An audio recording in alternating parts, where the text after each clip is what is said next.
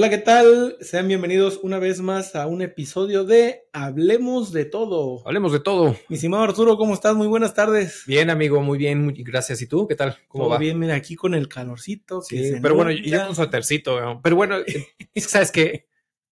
Me Estás acabo de, regresado. me acabo de bañar casi, entonces estoy Ah, sí, estoy sí, fresco sí, como la con lechuga. lechuga. Exacto. No, qué bueno, amigo. La verdad, sí se antoja ahorita con estos calorcitos, refrescarse uno, pues aquí con el mezcal que tenemos, mira. Que me lo tomo como si fuera agua. Es como si ya estuvieras Exacto. experto en esa materia. Exactamente, amigo. ¿Cómo te ha ido, amigo, esta semana? Bien, la verdad es que bien. Bueno, bien, o sea, pero sí, lo que platicamos hace ratito, sí ha tenido. No sé, como que de repente empecé a tener pues no sé si bomberazos o bombardeo, más bien bombardeo, de información que los clientes, que si junta, que si esto, que si aquello. Yo dije, puta, el mundo se va a acabar, ¿o qué está Pesado. pasando, Entonces, ¿de qué no me he enterado, no? Entonces, pero sí, pero bien, o sea, fuera de eso, bien, la verdad es que bien. Lo que sí es que he tenido de repente, por ejemplo, hoy en la mañana me escribió un cliente a las 7:30 de la mañana y por ahí ves que en WhatsApp puedes tener que si las palomitas azules o Sí, grises para para ver saber si si. ves o no ves ese rollo. Yo siempre lo tengo azul. La verdad es que yo sí pueden ver la gente que así lo tenga diseñado. Pueden ver que yo ya los leí o no los leí. Y por ahí me acuerdo cuando surgió eso en su momento con el tema del WhatsApp, había un meme que decía, este, yo tengo las palomitas, a mí no me gustan las palomitas grises porque lo que hago es forjar tu carácter para que veas que te dejé en visto con toda la intención. Entonces, hoy la verdad es que me escribió por ahí a las 7:30 de la mañana, lo vi y lo dejé en visto y hasta las 9 le contesté para ver como el tema de decir, te estoy forjando Que me esperes, a porque que me en horario esperes, porque laboral. sí, no, de repente me ha tocado que me buscan así súper. Y digo, si es un tema de urgencia o algo por el estilo, lo entiendo, ¿no? Pero pues no era un tema de urgencia. Entonces, la verdad es que sí, de repente es como de, oye, ¿qué onda, no? Pero bueno, Sí, fuera de eso, sin problema. qué bueno, amigo. Sí pasa lo que platicábamos el episodio pasado, que toda persona debe tener un sacerdote, un médico, un abogado y un contador. Sí, Entonces, el tema de la asesoría, pues sí es recurrente y más porque en algunos empresarios jóvenes, la mayoría, se les da de que, oye, son las 8 de la noche y me acordé de esto. ¿Qué onda? ¿Se puede? Incluso si te dicen, oye, si no lo lees, no te preocupes, mañana me contestas. Pero sí existe también la parte que cuando te mandan un mensaje dije, sí, híjole, o sea, tienes como el sí, compromiso de contestarle, pues. sí, correcto. Y fíjate que aunando en ese tema, me acuerdo en su momento, bueno, tengo un buen amigo que está en Estados Unidos y cuando platicando con él, él es director de lo que es un Global Business Share Service, que es prácticamente todo este GBS o toda esta área de servicio a terceros internos que procesan la contabilidad, Okay. proveen de información financiera pues al área de finanzas corporativas, al área comercial y todo ese rollo del negocio. Y él me decía que él de repente así como que mandaba mensajes a las 7, 8 de la noche y como que mensajes muy tempranos y ese tipo de cosas como de me acordé de esto justamente. Y hasta que un día lo abordan y dicen, oye, ¿por qué haces eso? Es que no quiere decir, y él le contesta, lo mando porque me acordé, pero no quise que me conteste en ese momento. Y le respondieron, mejor no lo mandes. O sea, si al final no estás buscando una respuesta en ese momento, no lo mandes porque quieras o no, eso también añade al tema del estrés. Quieras o no, es un tema del estrés, como decir, como, ¿por qué me está poniendo esto? ¿Lo está esperando ahorita o no lo está esperando ahorita? ¿Qué buscas con transmitirme mensaje a estas horas de la madrugada o de la noche? ¿No? Entonces, bueno, él dice, la verdad es que lo dejé de hacer en cuanto me dieron esa retroalimentación, decir, pues si no estás esperando que te conteste ahorita a estas horas, pues no lo No, mandes, ¿no? Entonces mejor espérate al día siguiente como tal, ¿no? sí, fíjate qué tiempos aquellos, mi estimado Arturo, cuando no había mensajería instantánea, Sí, incluso nada más los mensajes de texto, lo que hoy conocemos como SMS, que costaban $1 y que no podías mandar más de 2 páginas sí, porque ya te cobraban $2 y teníamos la necesidad de levantar el teléfono, oye, pasa esto. O sea, sí, había más interacción. sí, Tiempos aquellos también, mi estimado Arturo, donde para comprar algo tenías que salir de tu casa, tenías que ir a la store, al supermercado o incluso irte a otros estados a buscar algo que pudieras comprar. Sí, claro. Y hoy en día, mi estimado Arturo, al alcance de la mano, tienes todo. Todo lo tienes, amigo. Yo me acuerdo en su momento, no sé si a ti te tocó porque eres más joven que yo, pero no sé si te tocó, había me acuerdo que incluso cuando los pesos mexicanos en su momento pasaron de miles a nuevos pesos y ese ni te acuerdas que tenían la N en las monedas y todo. Bueno, no sé si te acuerdas, pero estaba todo ese proceso, duró algunos años este asunto. Y había una canción que siempre era muy chistosa porque te decía, oiga, Chonita, ahí le dejo $2 para que pague el teléfono y la luz y déjame el cambio y no sé qué rollo, una cosa por el estilo. Ya muy vieja, para que se den una idea de que la edad que tengo. Entonces, me acuerdo perfectamente de esa canción, pero era que todos los trámites los hacíamos directamente en las oficinas, pagábamos con efectivo, etcétera, etcétera. Y me acuerdo en ese entonces, incluso, cuando empiezan a digitalizar todo el tema de la banca, cuando de hecho, por eso en el Life del Trabajo, el tema de el pago en efectivo, que lo menciona como tal, porque lo pagan en efectivo, en ese entonces se pagaba en efectivo. Las listas de rayas. Exacto, y después obviamente introducen los plásticos, el tema de la banca digital, el tema de poder tener tu dinero en una tarjetita. Y no sé si alguno de ustedes que nos hacen favor de seguirnos o compartirnos o nos quieran contar su experiencia, pero hubo una serie de comerciales que creo, no me acuerdo, la verdad es que no recuerdo quién, creo que el Wiri Wiri y ¿cómo se llama? El nombre de este personaje, bueno, o sea, el actor en sí mismo, se me fue el nombre, pero como que hubo personajes que hicieron comerciales de decir, te presentamos la tarjeta, no le tengas miedo, porque había un tema del rechazo, como todo en la vida, ante algo nuevo, pues rechazaban y decían, no, yo quiero mi efectivo, no, pero es que este es lo mismo, nomás que en tu tarjeta, ¿no? Entonces, no, es que no es lo mismo, ¿no? Y hasta cierto sentido no es lo mismo, porque el dinero está en la cuenta del banco y el banco es el dueño del dinero que tú tienes a disposición, pero el dinero lo tiene el banco, ¿no? Entonces, pero bueno, y entonces me acuerdo esa parte y entonces poco a poco fueron digitalizando hasta justo llegar a lo que tú dices ahorita, que en la pandemia fue un boom así cañón, que si Corner Shop, que si Uber, que si Didi, que si Cabify, que si la otra Rappi, ¿no? O Amazon, Mercado Libre, todo, Alibaba, como todo. Oye, Alibaba está generando su propia inteligencia artificial ahí para hacerle competencia a ChatGPT. Wow. Pero bueno, o sea, al final una serie de cosas que todo lo tenemos hoy al alcance de la mano, ¿no? Sí, sobre todo que fueron de años, ¿qué te gusta? 15 años, cuando mucho 20 años hacia acá, que se dio esa transformación. Me tocó cuando Banamex, que era el Banco Nacional de México, así se promocionaba, abría sus primeras cuentas para menores de edad, me tocó ir. Y hablando de los nuevos pesos, me tocaron, mi estimado Arturo, cuando la famosísima y muy querida por todos los mexicanos y por muchos en el mundo, refresco de cola, mejor conocido como la Coca, se vendía en 50 centavos, amigo. Con 50 centavos podías comprarte tu buen medio litro. Entonces, desde de 20 años para acá, la digitalización de muchas cosas se ha venido detonando a un ritmo demasiado rápido, a tal caso de que con un clic de tu celular que esté vinculado a una cuenta bancaria, puedes traer productos desde Japón, desde Rusia, desde países cuando antes ni siquiera pensabas en eso, mi estimado. Sí, no, la verdad es que sí, es un tema muy interesante cómo ha evolucionado el tema de la tecnología, que juega bueno, o sea, que yo siento que puede ser un arma de doble filo, ¿no? En el sentido de que este tema tan tecnológico puede ser incluso vulnerable a ataques cibernéticos. No recuerdo recientemente en esta semana que estamos grabando, por ahí alguien dijo que tuvo un ataque FEMSA, ¿no? Sí, que iban a postear que, ¿cómo se llama? ¿Qué alcance había tenido el hackeo? Correcto. Entonces, entre el ataque que hubo en su momento del hackeo a buró de crédito también, ¿no? Que por lo menos hasta información del 2016, antes de que hicieran el cambio tecnológico, etcétera, etcétera. Exactamente. O sea, como que es un doble, e incluso en el tema tecnológico desde el punto de vista financiero,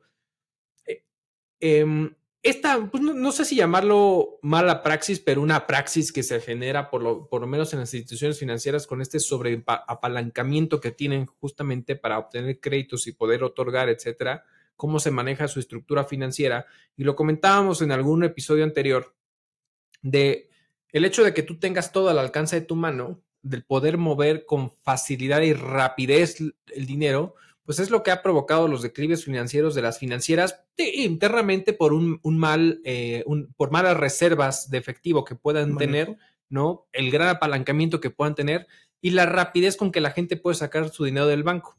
Entonces, ante esta situación, obviamente provoca muchas circunstancias de donde en un momento dado, pues tenga que quebrar la institución financiera como fue Silicon Valley Bank, como estuvo ahí en la cuerda floja Deutsche Bank, como este tipo de situaciones. Entonces, la verdad es que es un tema muy, muy beneficioso para cuando no quieres hacer las largas filas a formarte en la institución financiera, que luego es una monserga cuando tienes que ir ahí y es esperarte horas y horas y horas para que te atiendan. Y de buena gana. Y de buena gana. Pero lo bueno es que, ¿sabes qué? No sé si te ha tocado que no sé si ya todos los bancos, pero gran parte de los bancos grandes puedes sacar un turno digital. Sí. Entonces, por lo menos dices, porque me acuerdo perfecto, mi señora una vez fue creo que a Banorte, no me acuerdo qué banco fue, y sacó su turno digital. Y creo que había una fila enorme esperando entrar y de repente ella así con su turno la llaman así, va llegando y la llaman y todos así como de, ¿por? ¿Va llegando? ¿Qué está pasando? ¿Qué privilegios goza?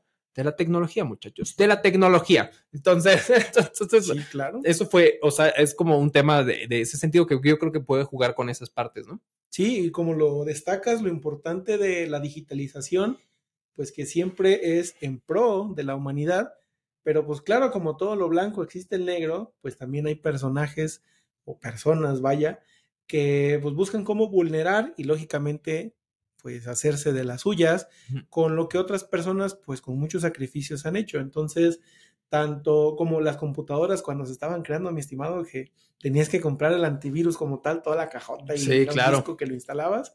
Y prácticamente, como decían por ahí, quien hace las computadoras o quien hace esos sistemas, pues hace los virus para vender los propios antivirus. Entonces, vaya, pues en toda la economía digital, pues se ha visto también afectada por los hackeos y sobre todo la facilidad en Facebook. No sé si te ha tocado ver que los propios personas que hacen eso te dicen, no, es que es muy fácil, mira, nada más acercamos este aparato, nos baja toda la información, sí. O de las propias terminales, nada más conectamos y baja toda la información y tenemos todo el dinero del mundo. Entonces, ¿cómo es posible que nosotros tenemos al alcance de nuestra mano toda la información financiera y todos los pesos y centavos, pero también otra persona los puede tener? Y entonces, al final de cuentas, como las cripto, mi estimado, están basadas pues, en la confianza. Confianza, correcto. ¿Qué le cuesta al banco decir voy a apretar un botón?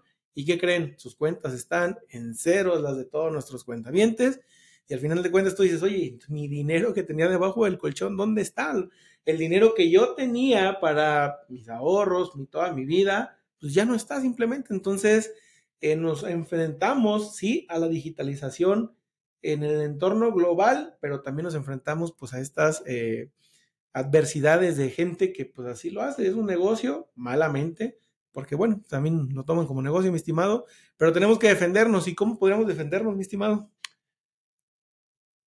Pues llamándolo al Chapulín Colorado. No, teniendo toda una red de que se llama, ¿cómo se llaman los firewalls? Los firewalls. Es que justo comentaste algo y no sé, y realmente muchas veces los ataques empiezan, sobre todo me ha tocado ver que hay muchos ataques porque a nosotros nos tocó un par de ocasiones con estos famosos ataques cibernéticos para instalar malware en los servidores, para encriptar toda la información, etcétera, etcétera. Me acuerdo perfecto en su momento que nos tocó un par de ocasiones, afortunadamente sí teníamos todo respaldado de la información. Y ahorita obviamente tengo un socio que es para la empresa de tecnología, de desarrollo tecnológico, donde al final pues su especialidad es justamente la seguridad cibernética. Entonces tenemos como toda esa protección y alternativas para desahogar ese tipo de cosas. Pero estos famosos malware que de repente atacan servidor generalmente empiezan en diciembre, enero y febrero, como que yo creo que saben, este es despacho, vamos a encriptarle todo antes de que presente la nueva lucera del ejercicio para que se metan aprietos, ¿no? Y quiera pagar el dinero, recuperar la parte de los clientes. Pero la verdad es que es un tema muy interesante. Y retomando un poquito la historia, tú recordarás en su momento cuando existían los disquetes de 5 1/4, esos flexibles, así, sí. Yo me acuerdo que jugaba en la computadora con ellos y metías un disco para el arranque del programa y después otro para el juego en sí mismo. Entonces era muy chistoso, pero ha ido evolucionando toda esta parte hasta llegar a un tema tecnológico donde ya estamos hablando hoy en día de un tema de inteligencia artificial. Pero yo creo que nos topamos, y a ver cuál es tu opinión, con esta disyuntiva. Estamos avanzando tanto en la tecnología, en esta parte de la inteligencia artificial, y por el otro lado, tenemos un país, hablando de México, donde por lo menos todavía de un 40 al 50% de la gente no está dentro del sistema financiero, donde en las zonas rurales no existe ese acercamiento, donde falta todo este tipo de cosas. Entonces creo que ahí hay un tema de, pues qué padre que estemos avanzando, pero no descuides esta otra parte, porque están en otra circunstancia, viviendo una realidad completamente distinta, ¿no?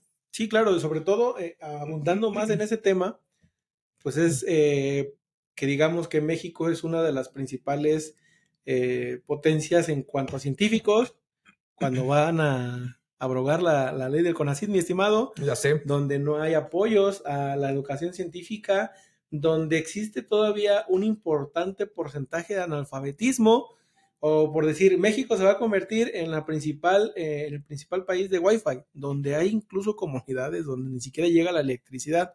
Asimismo, proviene de toda esta parte digital de los bancos donde dicen, oye, ¿cómo es posible que todavía existan comunidades que ni siquiera la energía eléctrica llega? Entonces, sí existe, es como las imágenes que ponen de la disparidad. Sí, claro. Donde en la Ciudad de México existen bardas o como en la frontera entre Tijuana y Estados Unidos, donde dicen, ¿cómo es posible que aquí esté México y se vean todas las casas apelmazadas y Estados Unidos con pasto y muy padre? Entonces, realmente son imágenes paradójicas que nos dicen en México, pues cómo está pues toda nuestra población, que hay personas que sí tienen todos estos beneficios al alcance de su mano, pueden contratarlos, pero hay personas que no se pueden dar ese lujo, mi estimado. Entonces, correcto. Sí hemos avanzado a pasos agigantados.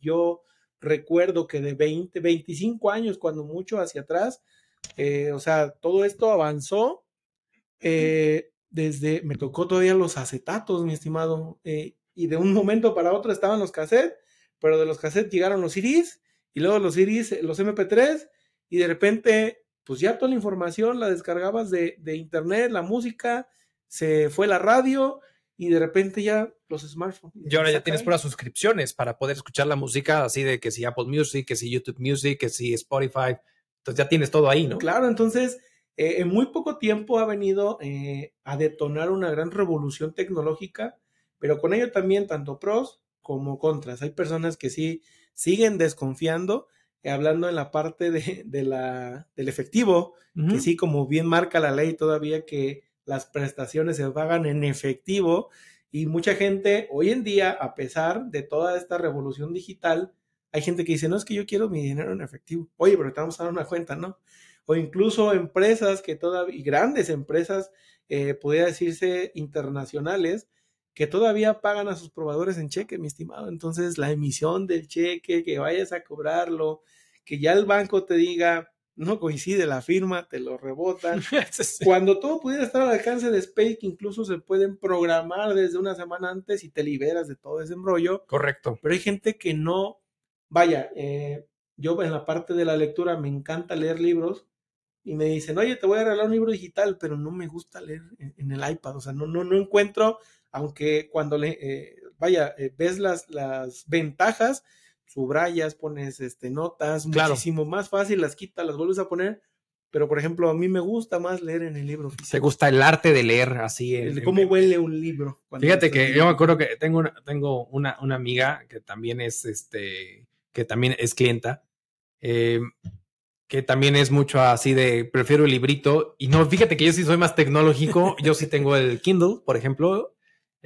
Y a mí sí me gusta, y sobre todo porque para cuando viajas es muy práctico. Pues ahí tienes X número de libros, y si estás suscrito al Kindle Unlimited, que te puede dar acceso a un cierto número de libros y cierto tipo de libros, etcétera, pues luego es bien interesante. Pero sí, al final, obviamente en gustos y todo ese rollo, pero oye, tampoco te vayas tan lejos, o sea, ¿y qué es lo que tenemos que ver que ahora que suceda con la Gigafactory de Tesla ahora allá a Nuevo León? Porque lo mismo pasó en Tijuana con Amazon. Amazon llega en su momento y es una empresa, ustedes lo saben, una empresa de logística impresionante, de tecnología impresionante, robotizada impresionante, y ves la empresa donde está situada y ves lo que hay alrededor, güey. Pobreza. ¿Sí? Entonces es como que dices, caray, ¿no? O sea, no cuadra. No cuadra. ¿Dónde está ubicado el aeropuerto de la Ciudad de México, Benito Juárez? Las colonias que están alrededor del aeropuerto, o sea, la verdad es que de repente dices, oye, esas zonas son a veces hasta zonas ciertamente inseguras, pero quienes viajan generalmente a veces en los aeropuertos, digo, no quiere decir que sea supulento, pero al final, oye, pues tienes la oportunidad de viajar internamente al país o a diferentes estados por chamba, por vacación, por lo que tú quieras y mandes. Pero es un poco la contradicción que vemos en estas situaciones por esa falta de oportunidad o de acercamiento a la tecnología o del el abaratamiento de la tecnología, que yo creo que en algún punto va a suceder, ¿eh? O sea, al final yo sí creo que en un momento dado, entre más exponencial se ponga el tema tecnológico, la automatización, inherentemente todo eso se tiene que volver mucho más accesible para la gente, pero hasta qué momento y hasta qué punto y bajo qué circunstancias y bajo qué costes, ¿no? Entonces, creo que sí puede suceder, ¿no? Es como los autos eléctricos, mi estimado. Hoy venía escuchando, me gusta escuchar la estación de imagen. Por aquí nuestro amigo Pascal anda en Querétaro, el día de ayer estuvo en el evento de IMEF. De IMEF. Un abrazo a los de IMEF, un saludo a los de IMEF. ¿Buen evento, amigo? Buen evento. Perfecto. Entonces estaban hablando de comprar, hay una marca china que se está introduciendo aquí en México y está invitando a comprar vehículos eléctricos, pero dices, oye, eso, el monto o el precio para acceder a un vehículo de esa categoría sigue estando arriba, casi en el millón o incluso sobrepasa el millón, y dices, oye, cuando en México el rango salarial está entre 15 y 25 mil pesos, dices, ¿cuándo voy a alcanzar un vehículo de 1 millón?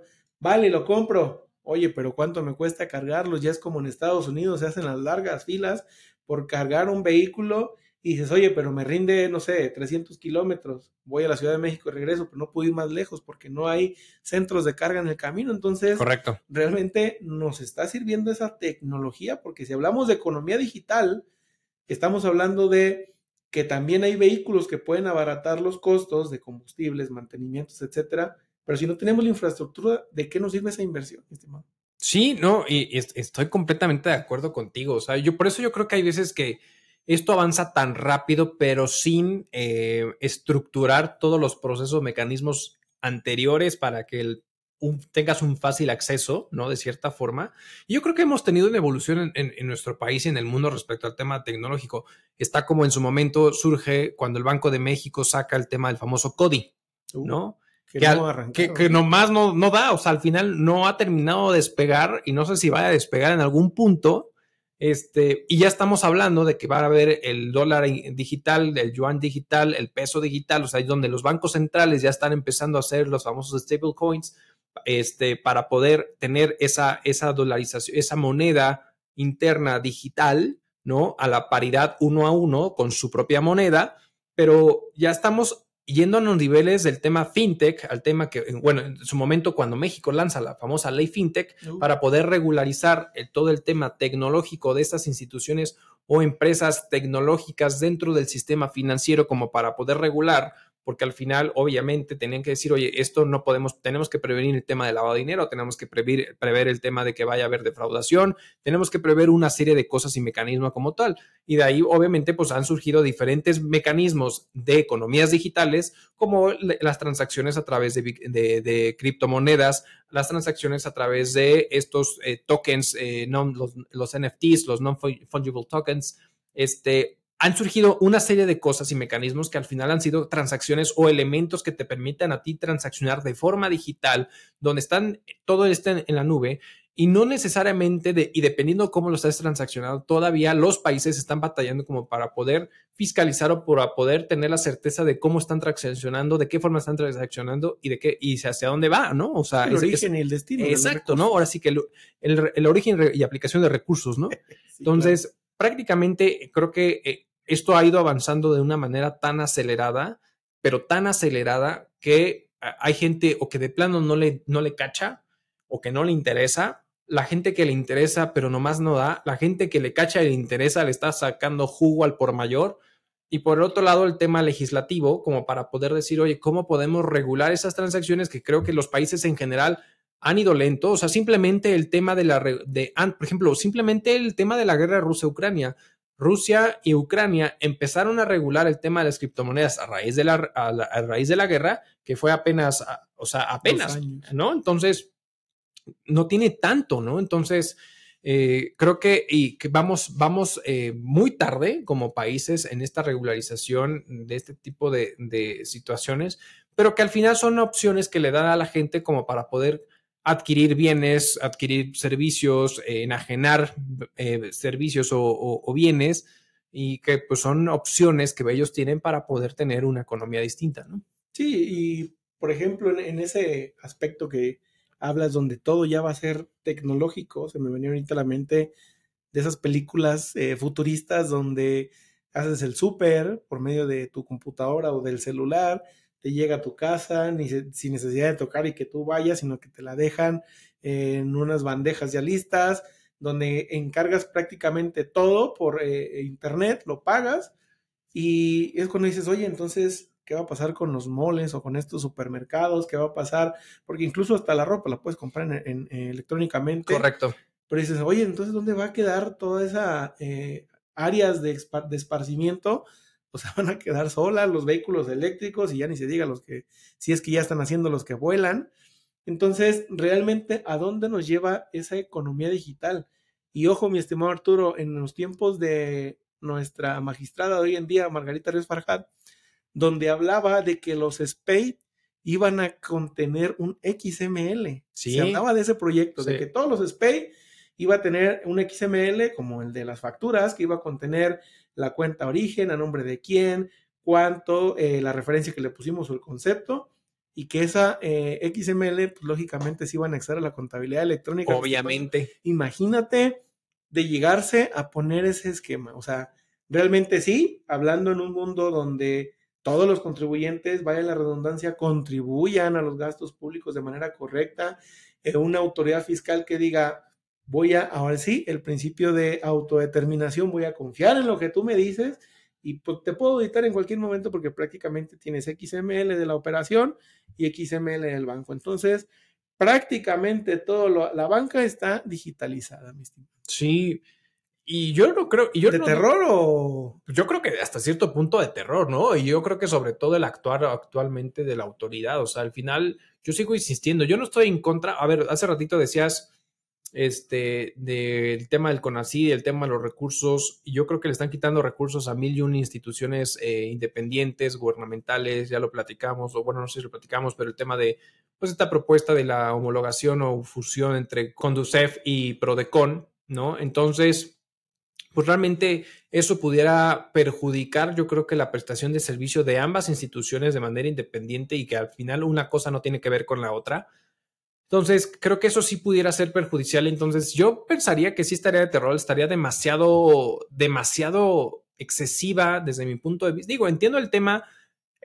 No tengo problema, ¿sabes con qué? Con que quiera ser un tema de prevención de lavado de dinero, pero el problema es que muchas veces esa prevención no va por ahí. O sea, la realidad es que, a ver, cuando estaba el tema del outsourcing, en lugar de atacar a los outsourceros, prefirieron desaparecer a medias, ¿no? Entonces, pero como que siempre ha sido la tendencia de no lo quiero, mejor no lo fiscalizo y no me quiero meter en problema, mejor lo desaparezco y se acabó. Entonces, bajo esa perspectiva, yo creo que si bien que en la exposición de motivos que seguro pudiera surgir y que seguramente muchas veces lo hacen en este tema por recomendación del GAFI y por querer el tema de prevención de lavado de dinero, queremos implementar, pero la realidad es que si bien sí puede ser usado para eso, la realidad es que la mayor acto de las situaciones va a ser usado para el transeúnte en común, para el trabajador de a pie, que al final pues va a tener sus transacciones y puede ser demasiado fuerte el tema de pues esta sobreexposición con la autoridad. Y no estoy diciendo que esté mal, sino que al final es decir, oye, está bien, pero eres demasiado, o sea, ¿verdad? Yo sí creo que es demasiado intenso la autoridad con el de sobremanera de que recibas de uno, no, yo creo que ni uno, por lo menos de 2 a 4 correos en el mes o buzones tributarios de mensajes. Quedas corto, mi estimado. O sea, que deja tú, si quieres, el tema de que si no cumpliste en tiempo y forma y te manda el recordatorio de, oye, güey, se te está olvidando esto. Pero pensando que estás como en ese debido cumplimiento, siempre recibes correos de, oye, por algún tema de diferencias, ¿no? Por un tema de, entera las retenciones. Entera las retenciones. O, no, oye, cambiaron ¿cómo se llama? Cambiaron el título del mail ahora como de, págame lo que debes, hinche ratero, ¿no? Sí, literalmente se decía, paga lo que retuviste. Sí, no, entonces, pero, o sea, al final creo que, no sé, a mí se me haría desafortunado que llegáramos a esos niveles, pero no lo dudo que en algún punto vaya a suceder, ¿eh? O sea, al final yo ahorita creo. lo vemos en el CFDI, era el tema de el régimen en el que está el uso del CFDI, la forma y el método de pago. Y eso que ya hicieron opcional en los complementos de pago, poner el número o de cuenta o de clave interbancaria. Y qué bueno que lo hicieron opcional, porque cabrón. Prácticamente ahí estaba pues toda la información. Incluso varios clientes decían, oye, pues es que yo no quiero darte la información. Cuando solicitábamos, oye, necesito que le preguntes a tu cliente la clave interbancaria, pues no es que no me la quiere dar, pues es lógico que no te quiera dar datos sensibles. Pero ahorita que mencionábamos lo de las retenciones, mi estimado, me tocó en la declaración anual de personas morales, en la parte de gastos, la parte de detallar las retenciones de reciclo y de honorarios o de arrendamiento. Pero ¿qué pasa?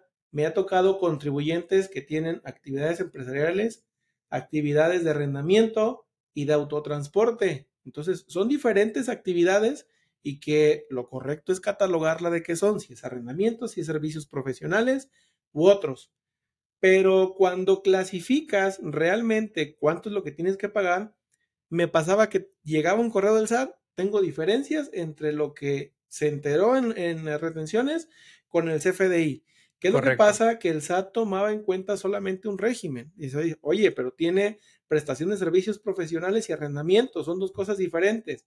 Sí, pero no me enteraste lo que debía. Me tocó enviar varias contestaciones y la respuesta de nuestra autoridad es, ok, tomaré en cuenta tu respuesta, pero me reservo mis facultades de comprobación. Claro. Y dices, oye, entonces, ¿para qué te estoy contestando diciéndote que esto fue, cuando me estás diciendo que te va a valer un sorbete lo que yo te diga y tú me vas a poder editar el momento que tú quieras? Sí, no, y ahondando, incluso asumando lo que estás comentando, yo creo que, por eso creo que se me haría algo no un grato que se anexara ese tipo de información a los space y todo el rollo, porque deja tú el tema del control, el tema de la fiscalización por parte de la autoridad, lo cual está bien, no pasa nada, pero lo que a mí, en verdad, siendo muy honesto, lo que no me encanta, y la verdad es que a veces siento que las personas que no son empresarios en sí mismos, o no tienen su propio negocio, deja tú el término empresario para no confundir a la gente que piense que el multimillonario o dueño de una multinacional, sino pues el cuate que tiene su tienda, ¿no? Sí, claro. O cualquier tipo de negocio. Este tema muchas veces es inoperante, o sea, y eso son cuellos de botella operativo donde al final atrasas la economía transaccional del comercio en sí mismo porque piden, pásame tu cuenta y no sé qué, y etcétera, etcétera. Perdón, amigo, pero no menciones la 32D, que sin eso no te pueden transferir. Puta, no, o sea, y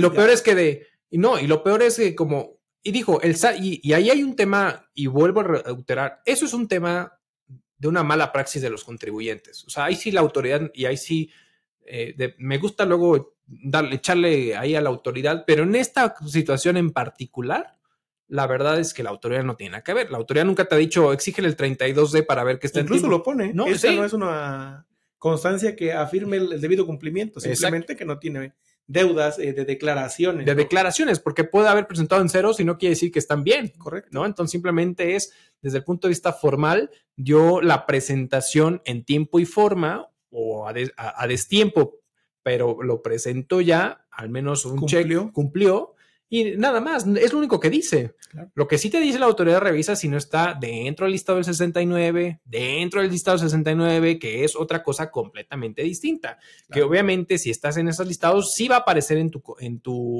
opinión de cumplimiento. Pero este tema de la praxis de estarte pidiendo esta información, creo que es inoperante y de cierta forma, personalmente no me encanta esta situación. Pero a ver, aquí va con todo este comentario porque estamos hablando de esta... ¿Cómo retrasaba esos trámites a la economía? ¿Cómo retrasaba los trámites a la economía? Entonces yo sí creo que en un momento dado todo este tipo de decisiones en un momento dado puede perjudicar esas transacciones y el tema económico. Y bueno, vuelvo al punto. O sea, a mí no me encanta que se le esté pidiendo todavía más y más trámite administrativo porque es un costo. Claro. Es un costo para la persona, para la empresa, porque es puta, o sea, y tengo que validarlo y tengo que checarlo. Y específicamente ahorita que hablabas del tema de lo que te enfrentaste con el tema de la declaración anual, el hecho de que sea tan... Entiendo el tema del CFDI y las modificaciones que hicieron que personalmente, o sea, la verdad es que a mí se me hace... A mí, ¿sabes qué es lo que más me molesta luego? Que pareciera que dentro de los gremios se quejan de las modificaciones, pero la neta nadie levanta la mano y empieza a mentar madres. O sea, la neta nadie levanta manos como para decir, no está mal. Yo estoy en contra del CFE inversión 4.0 desde el punto de vista que te pide información excesiva, ridícula, como el tema del código postal, como el tema de tu régimen fiscal, porque a lo que te estás enfrentando, en tu caso en específica es lo que voy a facturar en renta con el régimen de arrendamiento, lo que voy a facturar por tema de fletes con actividad empresarial, lo que voy a facturar con whatever, con ese régimen. Entonces, quieras o no, es como, puta, tengo que seleccionar el régimen correcto porque qué hueva y, o sea... No, ¿y qué pasa? El cliente te dice, oye, esta factura está mal, no te la pago, hasta que me la corrijas, dices, oye, voy a cancelar una factura, voy a volver a hacer, y eso te quita tiempo administrativo, que si tienes personal haciéndolo, le quita tiempo, Arturo, entonces deja de lado precisamente el conseguir los objetivos financieros que tu empresa tiene. Correcto. ¿Cuál es el lado bueno de la parte tecnológica en esta estructura? Pues que obviamente la autoridad sí tiene información que permita de buena manera una fiscalización mucho más eficiente, lo cual está bien, no está mal. Y luego si lo comparamos con otros países, como por ejemplo, a ver, lo que está sucediendo en Estados Unidos. En Estados Unidos la gente, bueno, los republicanos están quejando de que traen un déficit, porque lo único que están haciendo es a través de la deuda, ¿no? Estar subiendo los topes para tener más lana, para imprimir dinero, para salvar a las empresas, para hacer, pero el tema de la recaudación respecto al PIB es muy baja a comparación a lo que sí está haciendo México. O sea, yo sí creo que en esa parte México lo está haciendo bien. ¿A qué costas? Ese será otro tema, otra discusión y otras circunstancias, pero lo está haciendo. Entonces, en el punto de vista tecnológico, sí es información que la autoridad tiene en tiempo rápido para hacer una eficiencia recaudatoria, lo cual me parece bien. Pero a veces que sí siento que es excesivo el tema de estar ahí con los contribuyentes. Y la verdad es que cuando tú platicas con ellos, más allá de pensar de, estoy cumpliendo con mi país, es de puta, qué pinche miedo estoy teniendo porque no quiero tener broncas con el SAT, qué miedo. Y literal, el común de manera es qué miedo. Sí, no abras tu RFC, ponle sin obligaciones y al final de cuentas alimenta la propia autoridad la informalidad, que todos estén en informalidad, que transaccionen en efectivo y al final de cuentas también la economía digital, donde quiere llegar a que todo sea digital por medio de Space, por medio de transferencias electrónicas, pues al contrario, la gente está utilizando más el efectivo por lo mismo que dice, no quiero tener problemas, decir, yo te entrego cash, me das cash. La inseguridad sube porque también traer tantos efectivos, ya lo hemos visto en los bancos que van y sacan dinero y sales y pum, te lo quitan. Porque hay alguien interno ahí en el banco que también le manda el pitazo de joven, aquí viene uno, no sé qué. Por tanto, pesos y centavos. Exacto, sí, o sea, cañón. Es impresionante. Cañón. ¿Sabes qué? Que hay un área de oportunidad bien interesante que creo que poco a poco lo han ido explorando. Hace poquito vi una publicación y no me acuerdo de qué fue, pero que van a empezar a implementar el tema de blockchain en algo, no me acuerdo en qué lo vi recientemente. No estaría mal. Pero al final hay países que en la aduana, como Hong Kong, y no me acuerdo en qué otros países, están implementando el tema del blockchain. El blockchain es esta cadena, ¿no? de información que se va estructurando o se va sumando información conforme se van haciendo transacciones, de tal suerte que cada vez que hagas una transacción, que es el mecanismo de algunas criptomonedas que tiene este blockchain, o sea, quiere decir que todas las criptomonedas tienen blockchain, pero no todos los blockchain son criptomonedas, ¿no? Entonces, Aquí el tema es que estas transacciones se van sumando eslabones adicionales a cada una de las operaciones o transacciones que se van generando, lo cual te permite rastrear la información de los procesos, lo cual sería un mecanismo bien interesante que sí se implementara en un momento dado en México, en la política y todo el rollo, como para saber, a ver ahí, ¿qué estás haciendo? ¿Dónde se está yendo el dinerito? ¿Al Tren Maya? ¿Al AIFA? ¿A dónde se está yendo? O sí, a lo mejor sí se está yendo y qué bueno, pero es...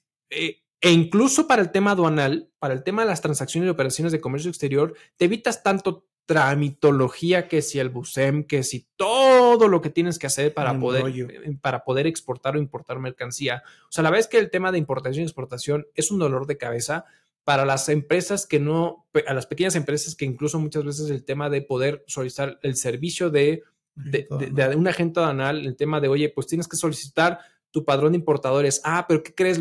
Tu operación o tu actividad tiene que ser de ¿cómo se llama? Un padrón sectorizado o especial. Entonces el trámite es mucho más complejo porque hay que ver a los socios accionistas, al representante legal, a la empresa en sí misma, en dónde está el domicilio, en dónde vas a ubicar, en fin, un chorro de cosas, ¿no? Entonces, creo que el tema del blockchain pudiera surgir a ir modificando, a ir validando y a él tener certeza de cada uno de los bloques que se van a ir sumando por las transacciones que se van generando en esa operación, ¿no? Sí, es como cuando compras un coche usado, ¿no? Sí, claro. Oye, dame la factura de origen, cuál es la refactura, cuántos dueños. Con el blockchain pues, tienes toda esa información y así cualquier otra operación. Entonces, mi estimado Arturo, creo que la tecnología, como muchas cosas, ha venido a beneficiar a gran parte de la población, pero pues en otros sectores también no han sabido aprovecharlo o no ha sido del todo benéfico. ¿Qué conclusión darías a la economía digital, mi estimado? Yo creo que la economía digital, la conclusión que yo llegaría es que creo que tiene que ir muy de la mano de dos cosas: el sector privado, el sector gubernamental y la gente, de cierta forma, para poder llegar. O sea, hemos platicado y entiendo que al final hay áreas en nuestro país que no están dentro del sector financiero, que incluso las famosas cooperativas de ahorro y crédito que surgieron en su momento por el tema de la colonización de los padrecitos franciscanos o cualquier tipo de padrecitos en su momento, que habrían prácticamente este tipo de estructuras de cooperativa, que generalmente están en pueblos, ¿no? Entonces creo que, pero no ha sido suficiente para poder llegar a ese tema. Entonces yo creo que ahí hay un área de oportunidad muy fuerte a implementar, a desarrollar, y que de cierta manera creo que el gobierno tendría que estar abierto a revisar y otros, o sea, a final a decir cómo podemos implementar la tecnología a nuestro favor y al favor de todos, para poder llegar a más gente, a unas transacciones mucho más transparentes, para cumplir con lo que se tenga que cumplir, ¿no? Entonces, es lo que yo de cierta manera diría que sí, definitivamente es un trabajo de tripartita, ¿no? Claro. Sí, pues híjole, son temas realmente de mucho más tiempo, pero en la parte tecnológica, cuiden mucho sus smartphones, que prácticamente son los que ahorita también tienen sus contraseñas de todo, incluso ya por Face ID.